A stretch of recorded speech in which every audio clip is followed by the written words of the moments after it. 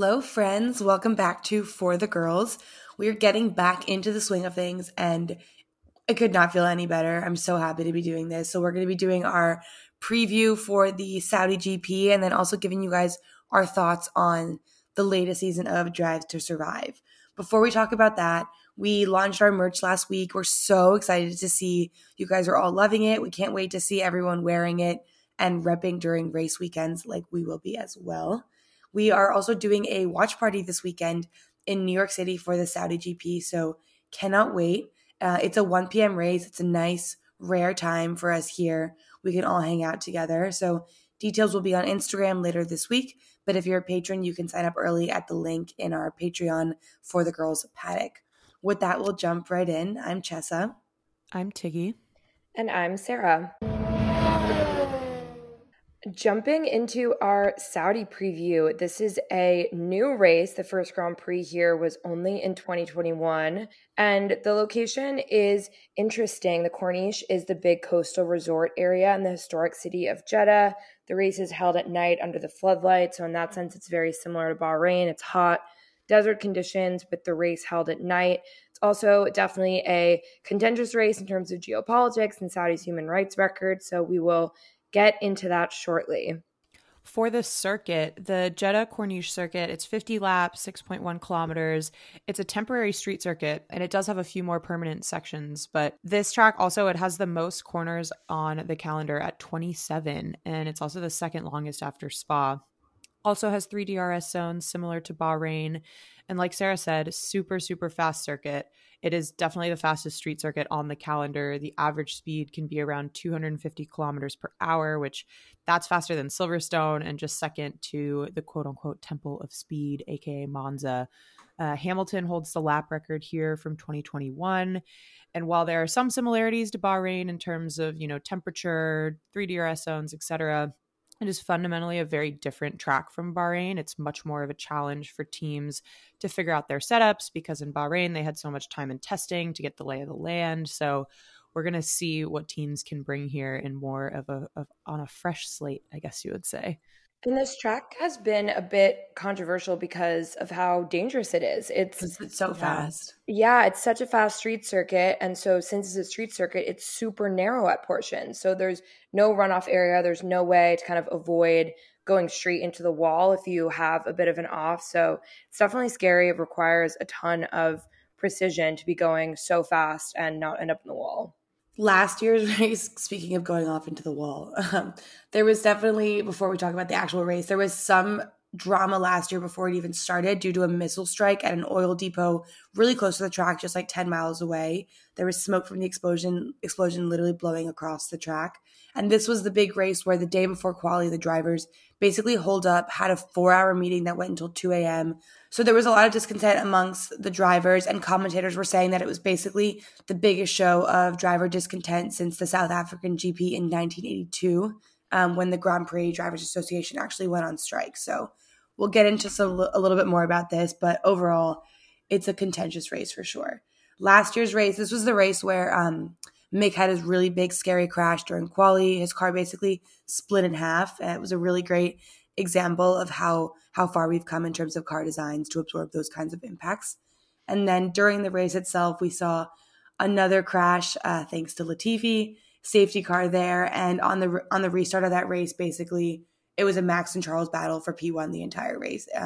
Checo was in contention to win the race originally, but we think he had just had bad luck with the safety car, so couldn't pull that one out of the hat. But in the end, it was just such a fun race to watch. Neck and neck battle between those two, Verstappen and Leclerc, the entire time. Lots of overtakes, really taking advantage of DRS. And Max only ended up winning the race by half a second. And also there were so many DNFs. There was only 13 cars that finished. And then we also had 2 DNSs. So Mick and Yuki never even started the race. So I think it was a spicy race to start the season. And at the time, it was really fun to see this battle between Max and Leclerc because it hinted at what could have been for him. So just before we talk about the teams and what they're bringing to Saudi, what we can expect. We'll just call out some of the issues that have been mentioned due to F1 racing in Saudi. We already mentioned a little bit about this, but definitely been a lot of speculation about F1's presence in Saudi, given the country's pretty awful human rights record. Organizations like Amnesty International have even said that hosting big events like F1 is quote unquote sports washing to distract from what's really going on.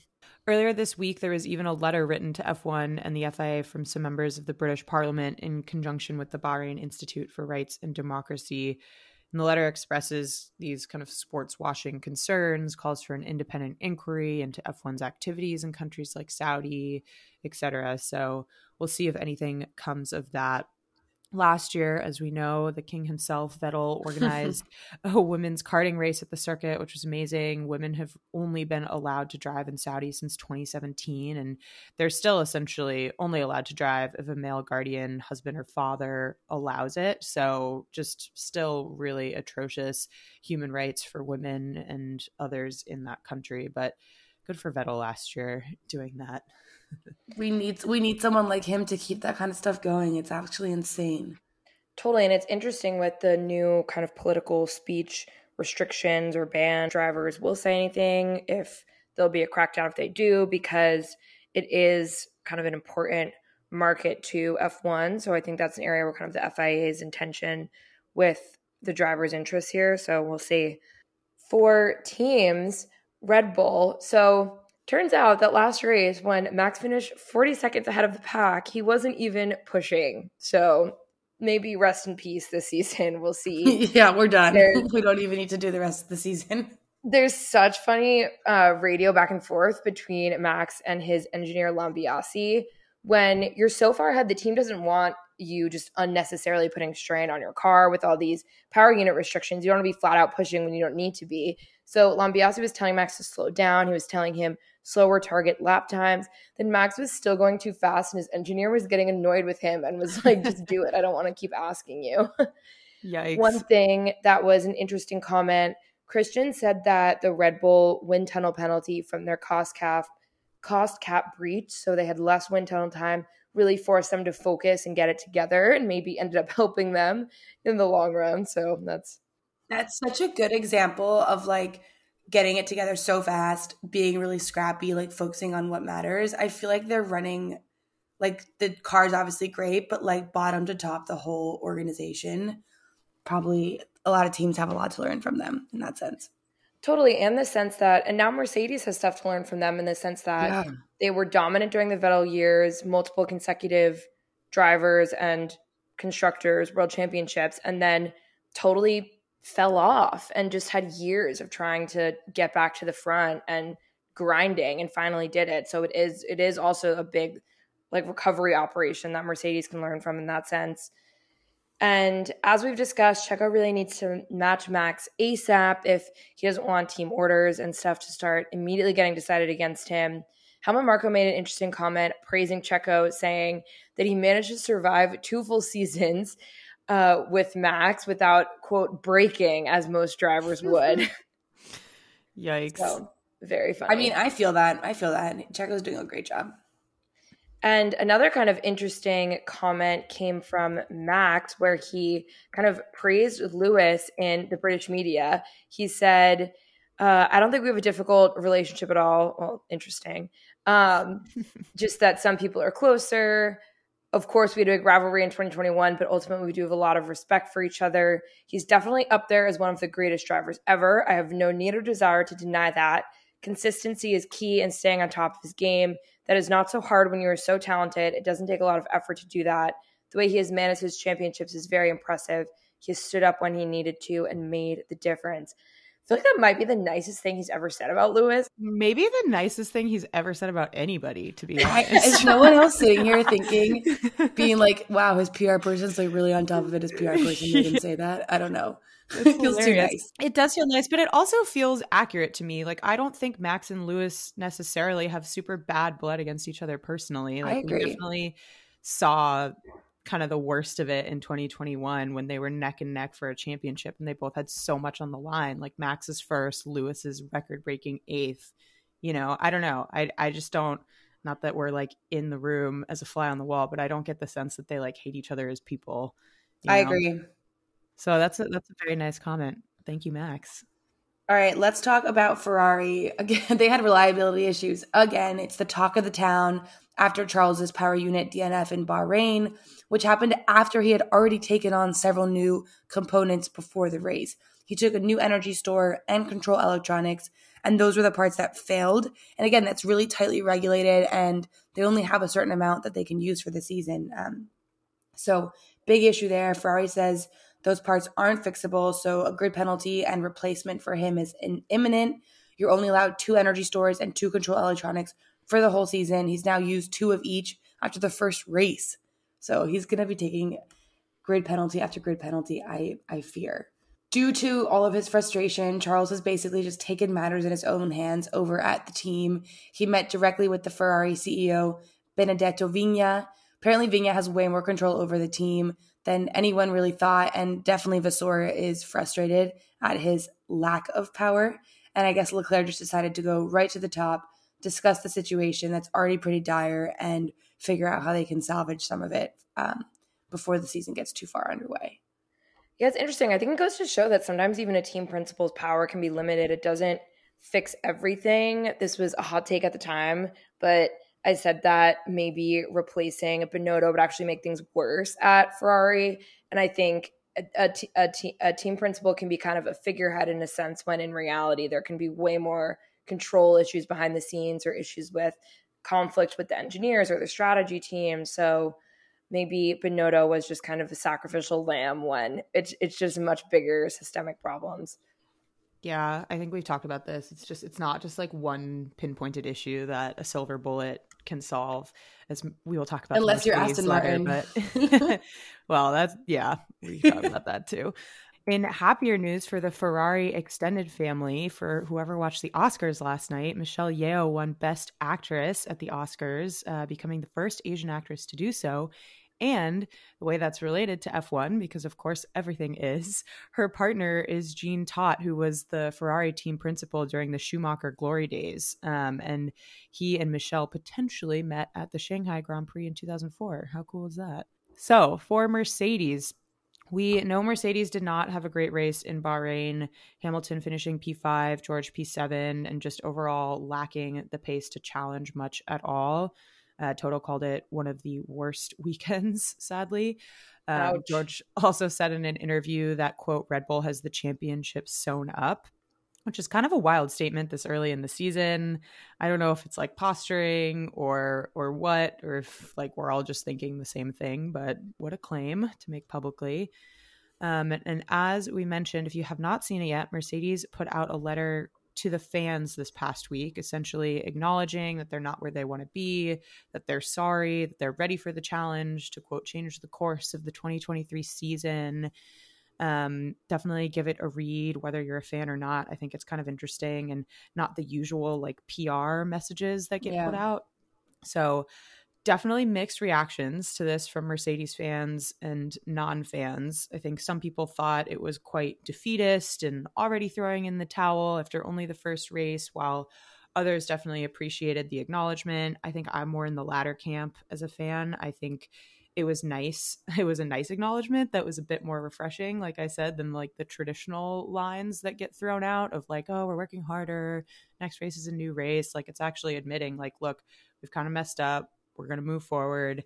So yeah, I don't know. I think everybody expected them to have come back out of the gate stronger and learn from their mistakes. And so I just think it was a good acknowledgement. But I'm curious your guys' thoughts as maybe less avid Mercedes fans. I thought it was so interesting, especially quite opportune timing, given some of the remarks that Lewis had made, basically saying they didn't listen to me. Like I told them not to stick with the 2022 concept. They did anyways. Like, I know what a car needs.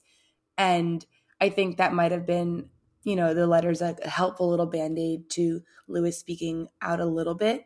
But I think it's nice. We haven't seen anything like this before. And I think it definitely highlights that Mercedes is one of the teams that has one of the strongest relationships with their fans and really relies on that and like lets that push them forward. And I liked them acknowledging that through this letter.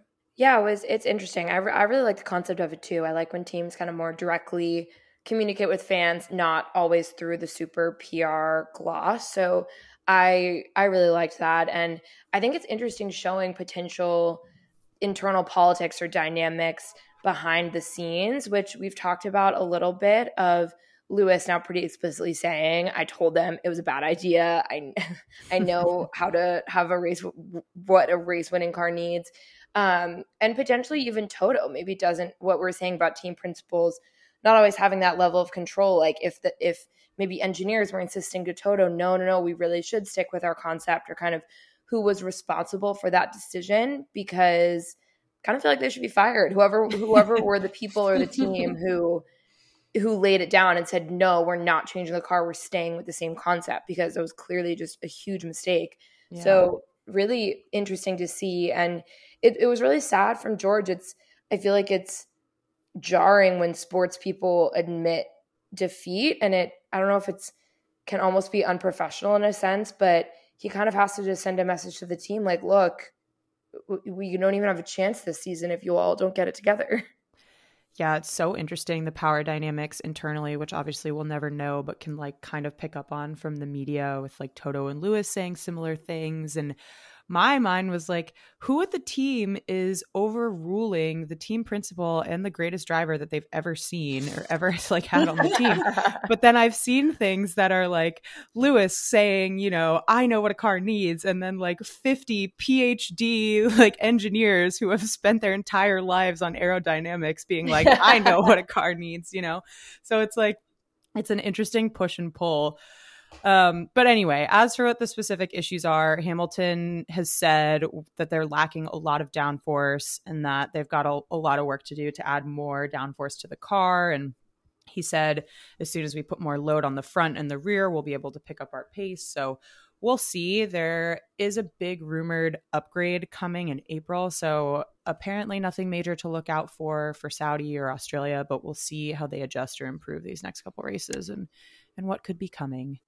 So Alpine had some good and some bad last weekend, mostly bad, but a highlight was Gasly had his lap time deleted in quali for track limits issues, but then he drove from P20 to P9, which Insane. Is amazing. Hopefully he can really show his stuff this season. Then Ocon DNF'd, sadly, with his hilarious tragedy of penalty upon penalty being stacked for not executing the previous penalty properly.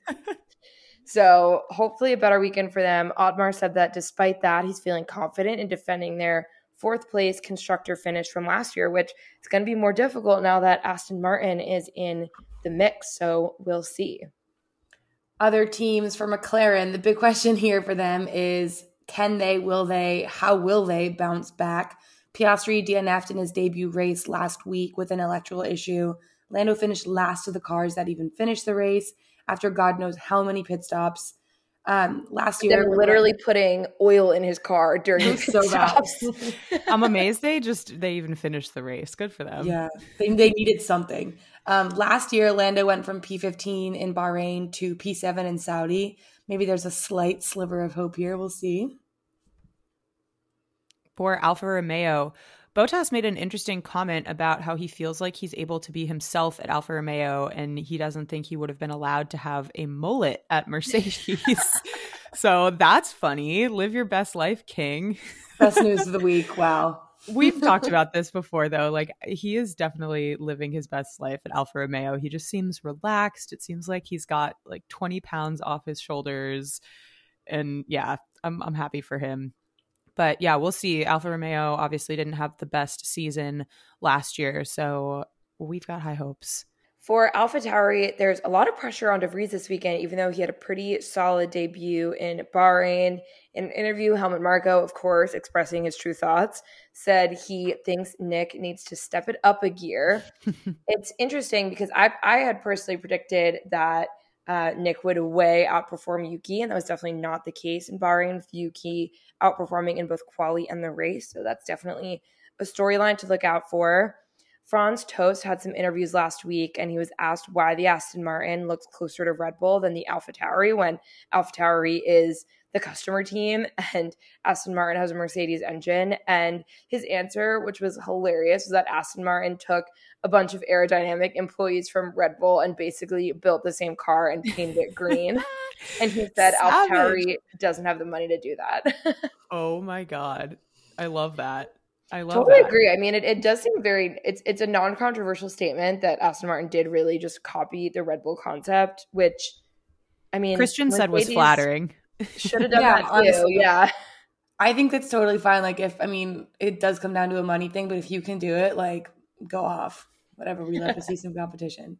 For Haas, K-Mag was pleasantly surprised with the performance of the car and his performance at Bahrain. So excited to see him come back, extract what he can out of the car this week at Saudi. For Hülkenberg, he'll definitely be looking to have a smoother race after some car damage made Bahrain pretty tough for him. But off the track, the big news this week is about Gunther, of course, and his response to his Drive to Survive criticism of Mick. If you haven't seen it, he was definitely pretty blunt about Mick kind of needing to perform or getting kicked off the team, which obviously we saw how that played out. And in true fashion, his response this week was like, I don't really care. I said what I said. I don't feel bad or ashamed about it. What I said was the truth. I just love the guy. He's so great. That was one of the harder episodes to watch, but we will get into our thoughts. Last couple teams here. So Aston Martin, definitely the talk of the town, continues to be. I think that's just going to continue until they kind of fall off or don't fall off. But people are definitely looking to see if Bahrain's podium finish was a fluke or if it's going to be a real trend this season. Apparently, Vettel reached out to congratulate Alonso after the podium. So I love that. That's good. And then we posted this, and I guess this is old news at this point, but the video of Stroll's recovery is just truly next level. I really hope he's feeling better, and every week just gets easier for him. But P6 with those injuries is wild. So cannot wait to see what he can do when he's physically at 100%. And as we know, Alonso got his 99th podium last time in Bahrain. So big question is, will he snag that 100th in Saudi? We shall see. And then quickly for Williams, Albon got P10 at Bahrain. Logan got P12. So I think the team was pretty pleased overall with the car and with the performance. We'll see if they can keep that up, maybe get both drivers in the points. But Logan said he had an amazing weekend, loved every second of it. And I think that was probably the best rookie debut that we saw at the start of the season. So good for Logan. Year over year, the car is pretty good. The team is optimistic, although James Vowles, the new team principal, he said that they're open to sacrificing development of this year's car in order to focus on the future success of the car. So that will be interesting to see. Let's get into some hot takes and predictions. I'm going to go with Alonso wins. Whoa. Yes. It kind of just, I feel like there was a lot of general kind of discontent after Bahrain in the sense of just people thinking, oh no, is this going to be a drag of a season? Granted, the first race is never that representative. So much can happen. But I think Alonso winning would just, for the first time in 10 years, would be so fun and just bring a big underdog story and a lot of excitement to this season. So we will see. I would love to have someone else fun on the podium too, but I think Alonso winning is wild enough that I'll just stop you can't ask for that much. For me, actually, I'm going to ask for a lot. I want to see a Haas, a Williams, and a McLaren all in the points. No idea how this would really happen without some major DNF, so I'll throw that out there as well. And I'm going to say another Alonso podium as well. Wow, that is a tall order. That is a tall order. I'm going to keep mine simple. I'm going to say Ferrari wins this race, whether it's Charles or Carlos. I don't care. That also feels like a tall order, Tiggy. I'm just saying. I'm going to say the Ferrari looks really good on the straights. Saudi's a super fast track. I think it's like pretty well suited to their car. So there is a little bit more behind it than just like manifesting. But I don't know. We'll see. So a couple just quick things in the news before we jump to Drive to Survive Season 5. But we talked about the Mercedes letter to the fans. There are some crazy rumors out there in the wake of that. So apparently there's some rumors that Mercedes will spend the rest of the season prioritizing Aston Martin, the customer team, in hopes of getting a championship there. That seems super far flung. I do not believe that at all. I'm curious. That is like a conspiracy theory more than anything. Also, Hamilton and Alonso have a feud. Like, imagine Mercedes not prioritizing its star driver and instead prioritizing Alonso. Yeah, no.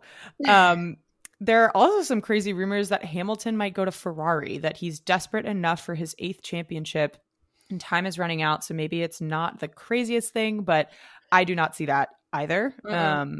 So anyway, food for thought, more conspiracy than rumors, but just so you guys are in the know for what the people are talking about. Then last quick piece of news. So apparently Andretti has started hiring. He's named a technical director for his hopeful team.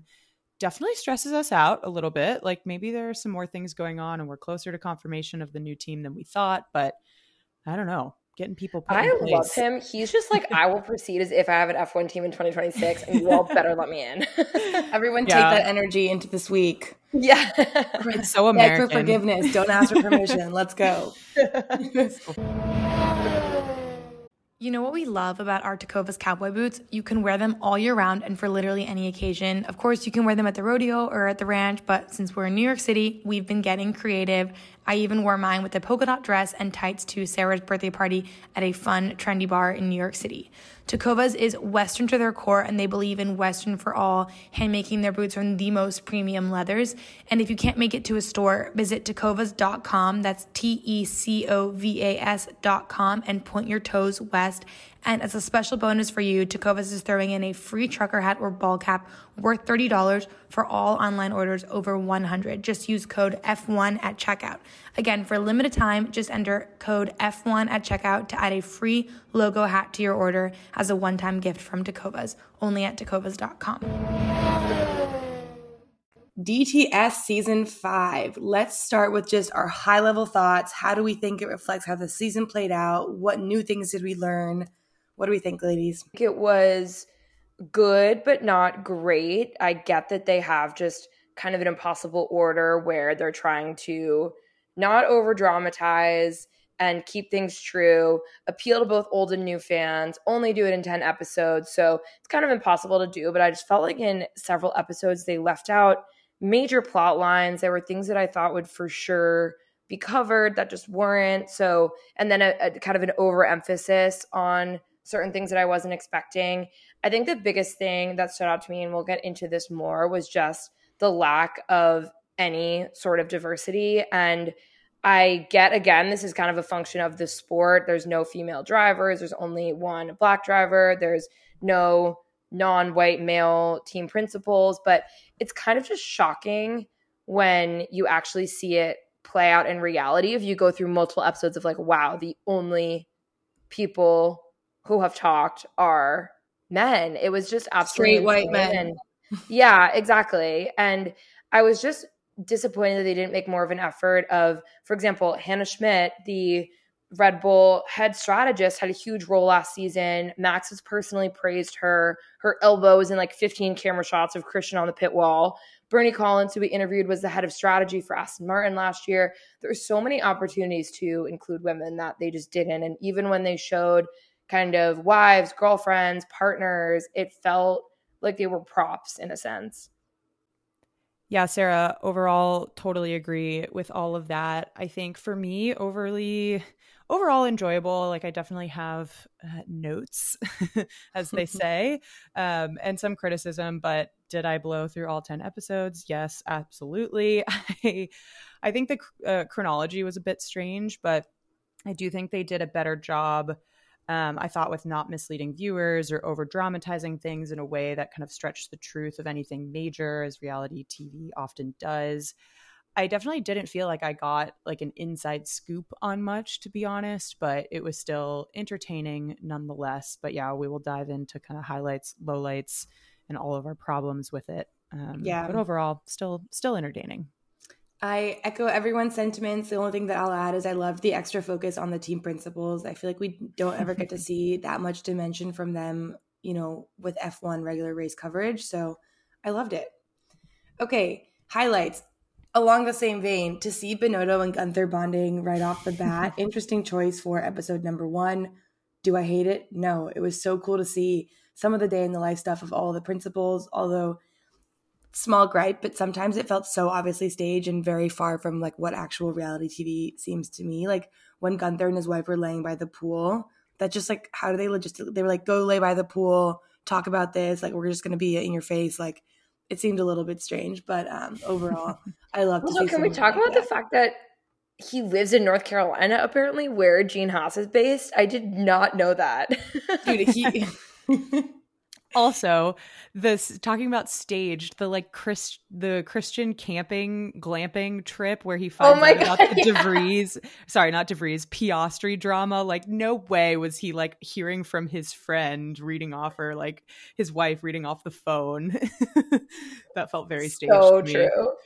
True. Yeah, highlights for me. Some amazing one-liners in there. You guys put your favorite quotes on Instagram and agree with all of those. I really loved the Alpine episode. Generally, I felt like we got to know Otmar a lot better, which made me have a bit more sympathy for him and all the Piastri drama, though I definitely recognize we only got one side of the story through that. And kind of in the context of Alpine and then AlphaTauri, obviously, seeing Gasly sort of as an older brother figure to Yuki was very sweet and heartwarming. And I've never been like the biggest Gasly fan, but this Drive to Survive, as it does, has turned me into a big Gasly fan. And Chessa, I think, as you said, Netflix definitely leaned in to the Gunther love. And I think some of his quotes, cough, cough, hugging the entire paddock, were a big highlight. Like, they just know that he's the star. He also knows it. And he definitely knows it. That's such a good point. Yeah. I totally agree. Loved the Alpine episode and getting to see another side of Otmar. I think for me, kind of highlights, my highlights are always where we feel like we get to see something behind the scenes that we didn't see too much during the season. So it was interesting to me really seeing the Haas dynamics and how Gunther and K-Mag are close behind the scenes and we're gossiping about who the second seat would be. And so I thought that was really interesting. And then also just getting to see that famous team principal FIA meeting about porpoising, and some of that team principal drama was great. I love how team principals will just form these little coalitions to benefit themselves, no matter who's on the side of an issue. Like when Toto's going off, and then Zach Brown and Binotto and Christian are all rolling their eyes, forming this little posse on the other side. Like, just so. And then the cost cap and like alliances have totally flipped. Totally. And Zach Brown's like going off at Christian. Yeah, it's very, very entertaining. So funny. So some lowlights or issues that we had. Sarah, you mentioned this, but where are the women? The stat that women got 1.5% of the runtime is pretty horrific. That's embarrassing. That's like so embarrassing. Yeah. Obviously, it's a male-dominated sport. Yes, all male drivers and all male team principals, but you'd think that they would try a little harder to bring a female perspective in there. Hannah Schmidt through all the Red Bull storylines and glory and like back padding. Like, where was she? And where was, Bernie Collins? And where were all of these other females who are in the paddock in like real roles, not just as a girlfriend or a wife, which is not a real role, but it's like they had people to choose from and they didn't. But otherwise, for me, I think a lot felt repetitive. Like Silverstone and Suzuka were shown so many times, and I know, Sarah, you're probably going to disagree with me on this point, but it felt a little pandering to Max and Red Bull, as if like in order to get Max back in the chair, like they kind of had a lot of say or sway in whatever contracts and permissions Netflix had this year. Were very selective in like coverage. And I don't think I say that just because I'm a Mercedes fan, maybe a little bit, but it just felt a little selectively chosen and edited to warrant sympathy for Christian, especially. Like, I think the coverage of Max was fine, but I don't know. The cost cap was strangely covered. I don't know. It felt a little strange.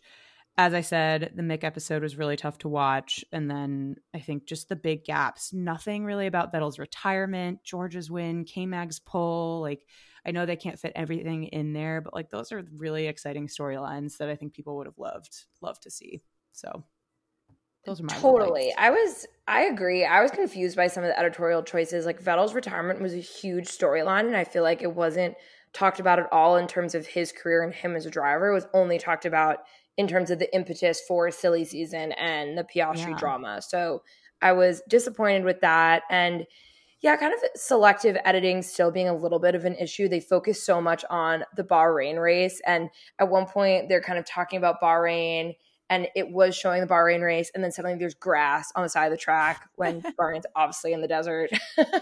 So just not being clear with some of those transitions. And one gap that really stood out to me was we talked about this so much in Suzuka, how the big story was FIA safety and the tractor being on track and drivers making really kind of unprecedented statements criticizing the FIA, but it didn't get covered at all. But even tiny components of it got covered, like Gasly running into the signage and needing to pit because of it. That got shown.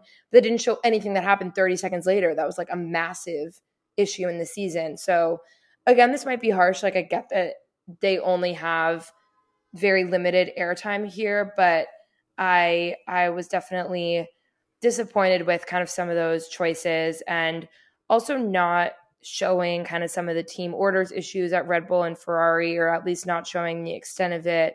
So I think those were kind of some of my issues. I agree with everything that you guys said. I think for me, one thing, they like definitely sensationalized Joe's crash over and over again.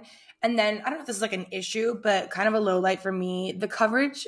By doing the coverage like team by team, it really messed with my head with like the whole chronology of the season, and it's just so different than how we view the season. But in a sense, that's how you know that Drive to Survive is really aimed at like new or more casual fans, since of course it's like centered more on the characters and less on like the actual sport at hand. That might be a hot take, but for me, it was just like it messed me up a little bit.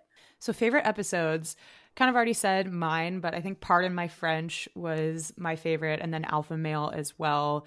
Otmar rehearsing French in his car, like bonjour, je m'appelle Otmar. It was probably like the highlight of the entire season for me, but overall made me a bit more of an Alpine fan. And then the Alpha Male episode, just seeing Gasly kind of with him and Yuki and that relationship, just very quirky but heartwarming, and it just felt very real to me and not like PR focused or whatever. So I really loved those two. And to Sarah's point, like highlights being where you get more of like an inside scoop on things. I felt like both of those episodes, I learned something new that I didn't know before. So definitely those two. Totally. I 100% agree with Pardon My French. That was my favorite episode. I feel like I was really harsh on Otmar last year during silly season, saying, oh my gosh, how can you be forcing a driver to drive for you who doesn't want to? And getting to know him as a character more, that was just adorable how like worried he was about switching teams and working for a French team. And he just seemed like a really, again, totally can be edited and everything, but just seemed like a really nice guy. And I kind of came away from that episode being like, oh my God, Oscar, how did you do him this dirty? Exactly. Also, I really liked like Father Like Son, the Mick Haas episode. As you all know, I'm a huge Mick fan. So this was sad to watch, kind of made me less of a Gunther fan, but I liked that it showed some behind the scenes. Mick's mom got featured as one of kind of the only woman to have a role.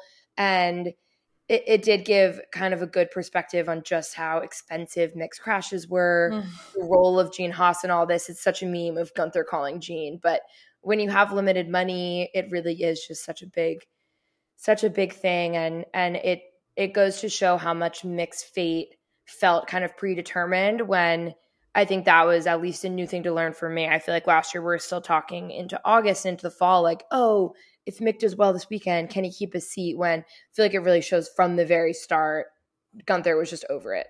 Yeah.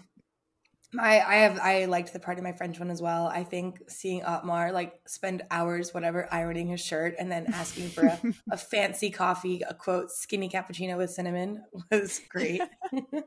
For my favorite quote and scene, the porpoising principal team meeting was reality TV gold. Like Toto didn't care that he was like, no one was on his side. He was sitting there with his legs crossed being like, I don't care that the cameras are here. Like he was made for this.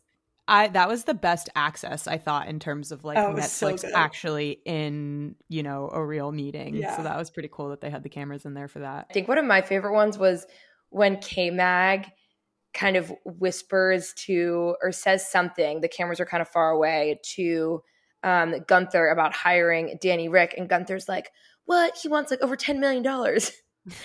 So that was interesting because maybe, who knows, maybe Danny could have had a seat if he was willing to take more of a salary cut and he wasn't, or maybe Gunther was just making assumptions and Danny would have taken a salary cut. That was interesting. Also, when Alonso goes, in Formula One, there are heroes and anti-heroes, and just smiles at the camera. He knows the bit. I just love it. He does not care. It made me think of the Taylor Swift anti-hero song. And then I guess I have a lot of favorites, but another one that I was just thinking of was when Alonso is deciding not to come back to Alpine, again, making me feel bad for Otmar when it was showing at that race weekend how Otmar was kind of walking around with Alonso. It caught some audio from far away of Alonso basically saying, yeah, I'm just looking at the contract, making it sound like he was totally about to sign. So I think it really vindicated Otmar's side of the story. Yeah, agreed. For me, I already said the rehearsing French in his car, Otmar, that was incredible. But one of my favorites, the one that killed me the most, is it's like a very small, short thing, but the little kids with Christian, and he's like kind of leaning down in the paddock, and he's like, who's your favorite driver? And they're like, Lewis Hamilton. And he's like, does anyone like Max or Checo? It's like little kids. It was really cute. Very small scene, but you know why I love that. That transitions well into MVP. For me, I think my MVP is Christian because just wait. Like, love him or hate him, I think he really overdoes it sometimes. But I do think he puts this series on his back. Like, I do not think Drive to Survive would be the same without all of Christian's antics. And I do think he, like a lot of the principals, like Gunther to some extent, leans into the bit. But I think Christian just really, he understands the assignment of what his role is here. And I think he delivers season after season. I would say I would flip that. I don't think he understands the assignment. I think he sets the assignment, and he is in Netflix is in his pocket. That's my thought. I would have to fight back though. I think if Netflix is in anyone's pocket, it's Gunther. And I found it slightly annoying at points how much Gunther knows it. Like when everyone's joking to him, haha, our TV star. And he's like, hair flip, yes. The only thing that doesn't make it annoying is that he's like on a losing team. You know, it's like he can afford to be the star. We need an underdog to fight for. Like, no one hates Gunther because he's not out there like winning races. You know, I don't know. Well, what was Christian's quote? The higher you climb, the sharper the knife. Yeah, that was so good. My MVP was Gunther, obviously. And I also sidebar MVP, like Will Buxton. He gets so much coverage and it's just so obvious some of the things that he says, but like you can't not have him there. We love it. To his credit, this season was so much better on the obvious front. He said like one major obvious thing about like, you want to start first to have 19 other drivers behind you. But like that was really the only super obvious thing that I caught this season. So good on you, Will. Mine was Gasly, kind of a little bit of a dark horse MVP, but like I said, wasn't a huge fan of him before for no real reason in particular. But this Drive to Survive really, really made me like him a lot more and want to root for him this season. All right, anti-heroes.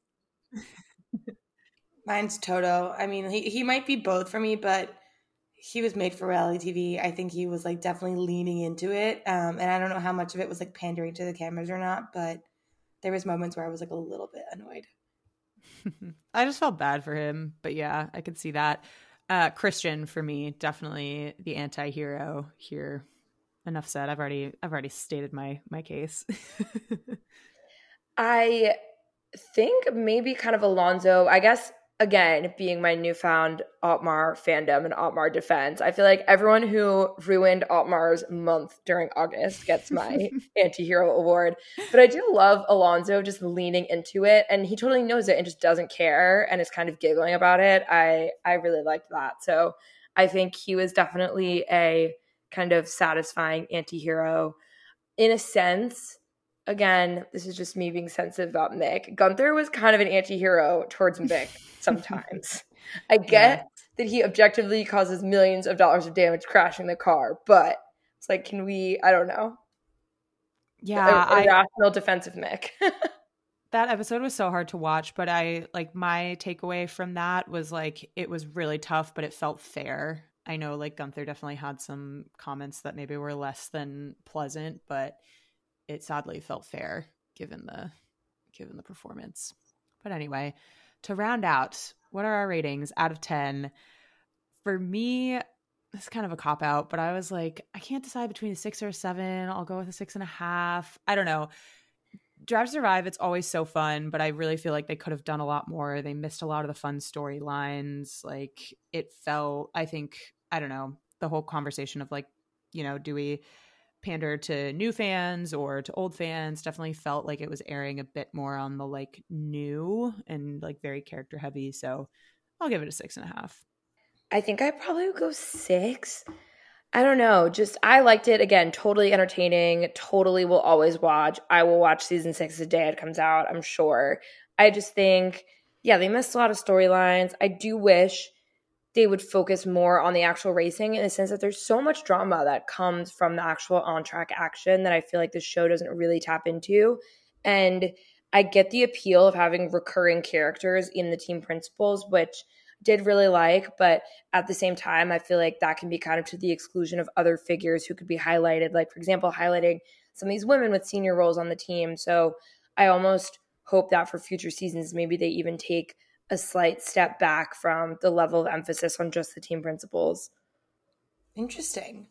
For me, I'm going to give it a 7 out of 10. I don't think this season was as captivating, right, as the first season, but I guess that's the point. Like, no one's going to like pick up on season 5 without starting the first few seasons. I don't know. But overall, 7 out of 10, I would rewatch and definitely will be sticking around for next season. With that, hope everyone enjoyed this episode. For those of you that are going to come to our watch party on Sunday, we cannot wait to meet you.